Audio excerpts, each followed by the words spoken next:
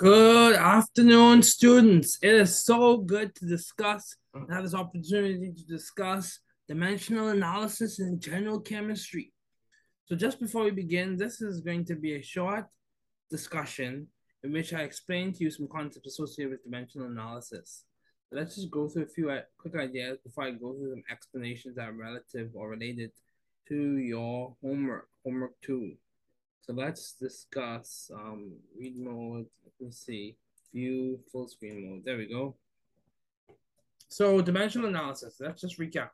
Dimensional analysis and what we're looking at, especially when they talk about Planck's equation, E equals h nu or hv, however you read it, and de Broglie's equation, lambda equals h over mv, or Rydberg equation, whatever equation we're looking at. We are primarily looking at dimensional analysis, using dimensional analysis. So the solution is you look at the number of objects, you relate that object to one of those objects or the SI unit, then you multiply it by the desired SI unit divided by the unit or related unit. One more time, the number of objects over one times the related unit over one object times the desired SI unit over the related unit. So let's go over this. You have the number of objects over one. In this step, we use the number of objects given in the problem as the basis for conversion and solutions. What that means is we use the number of objects that we've been given in the problem as the basis from which we deduce the solution. For example, if you want to solve for the length of a group of hydrogen atoms, you have 6.02 times 10 to the 23 atoms over 1. In this step, we use a ratio. The ratio is represented as a fraction. It involves a unit that is related to the object we are aiming to better understand. For example, if we want to solve for the length of a group of hydrogen atoms. So you look at the number of atoms, 6.02 times 10 to the 23, so that's 1 mole of atoms, times the length of one atom, 212 picometers per atom. Then we look at the step 3 is to multiply it by the desired unit. So you want to convert the length of the atoms, you want to count for that or convert it into meters, which is the SI unit. So in this step, we use a ratio. The ratio is represented as a fraction. It involves a unit that's related to the object we are aiming to better understand. For example, if you want to solve for the length of a group of hydrogen atoms in one line, 6.02 times 10 to the 23 atoms over 1, so that's 1 mole, times 212 picometers over 1 atom, times 1 meter over 10 to the 12 picometers. That gives you 1.28 times 10 to the 8th meters. In the homework assignment, you would notice I have like example, I would say something like 1.28 E plus 8.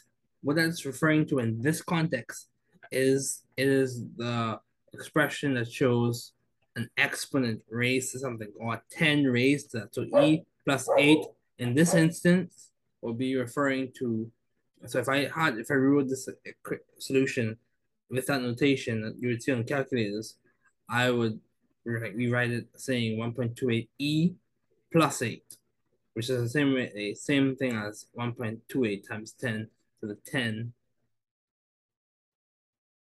Correction, it would be 1.28 times 10 to the 8. Let me draw it back. Let me see if I can use annotation. There we go. So this right here, if I had 1.28 E to the plus 8, or E plus 8, that's the same thing as 1.28 times 10 to the 8. And just keep that in mind. So let's keep going. Let's keep going. Let's keep going.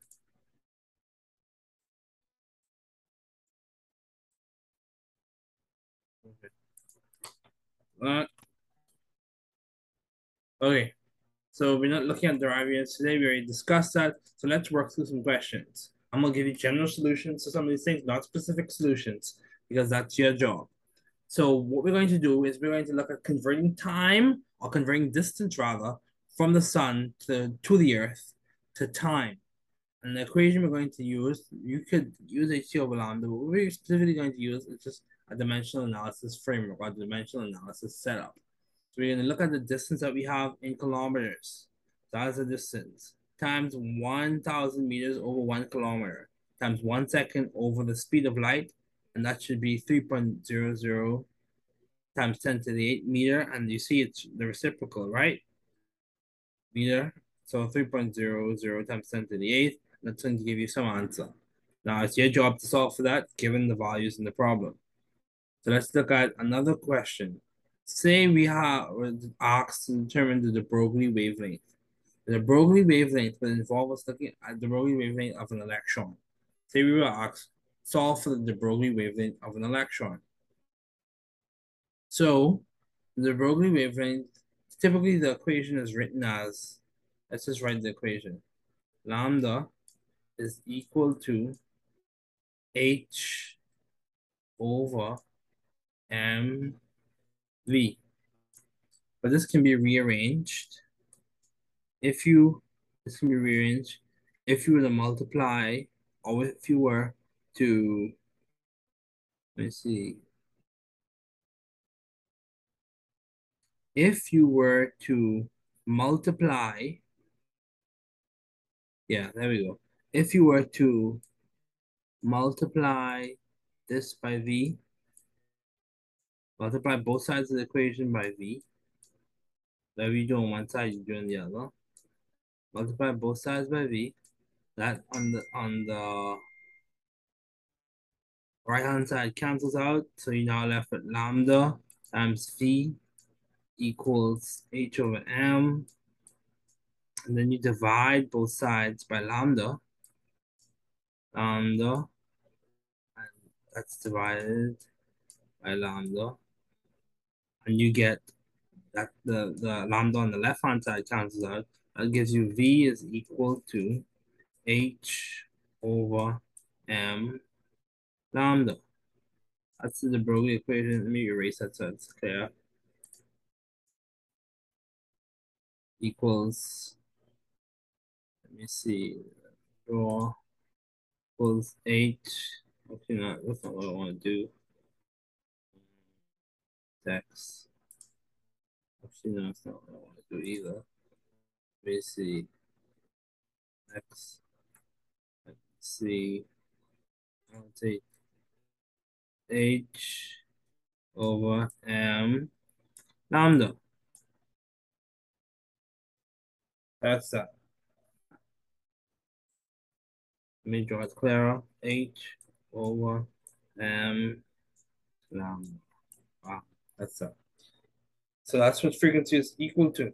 H over m lambda. So that's what this is saying here. To rearrange the Broglie equation, rearrange. So here you have Planck's constant, right here. This right here is Planck's constant, which is h. This right here is the mass of the electron dot. This right here is the wavelength, and then you have to convert that wavelength into meters. Always remember, you must use SI units, and then you get an answer. And I'm gonna let you do that because this is one of your homework questions. Also, let me erase. Just keep that in mind. This equation has been, you have to rearrange the de Broglie's equation to solve for the wavelength if you are given the mass and the wavelength. Now, if you solve for the frequency rather, or the speed, you have to rearrange the equation so that you are able to use the values that you're given. So the formula is basically a set relationship or an established description of the relationship between two variables. And what you're able to do with that formula is dependent on the, or what you need to do for with that formula is dependent on the values that you're given. So just keep that in mind as you solve for the values in your homework sets. Formulas are basically descriptions of relationships. Whether those relationships are directly proportional, indirectly proportional, you have to determine that from reading the formula. So let's keep going. Now,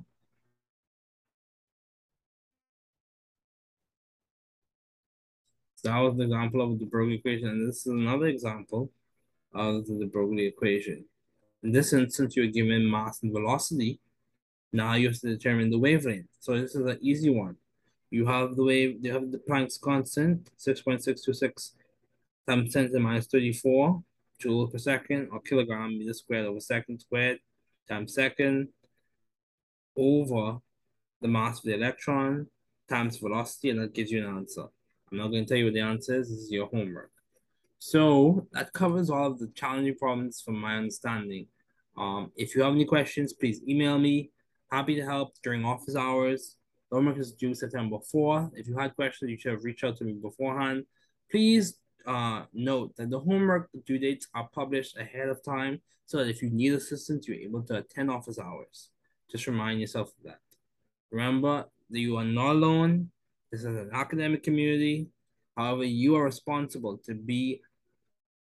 must be responsible, ethical, and hardworking scientists. So just keep that in mind throughout the semester. All the best, and I hope you have a good rest of your weekend.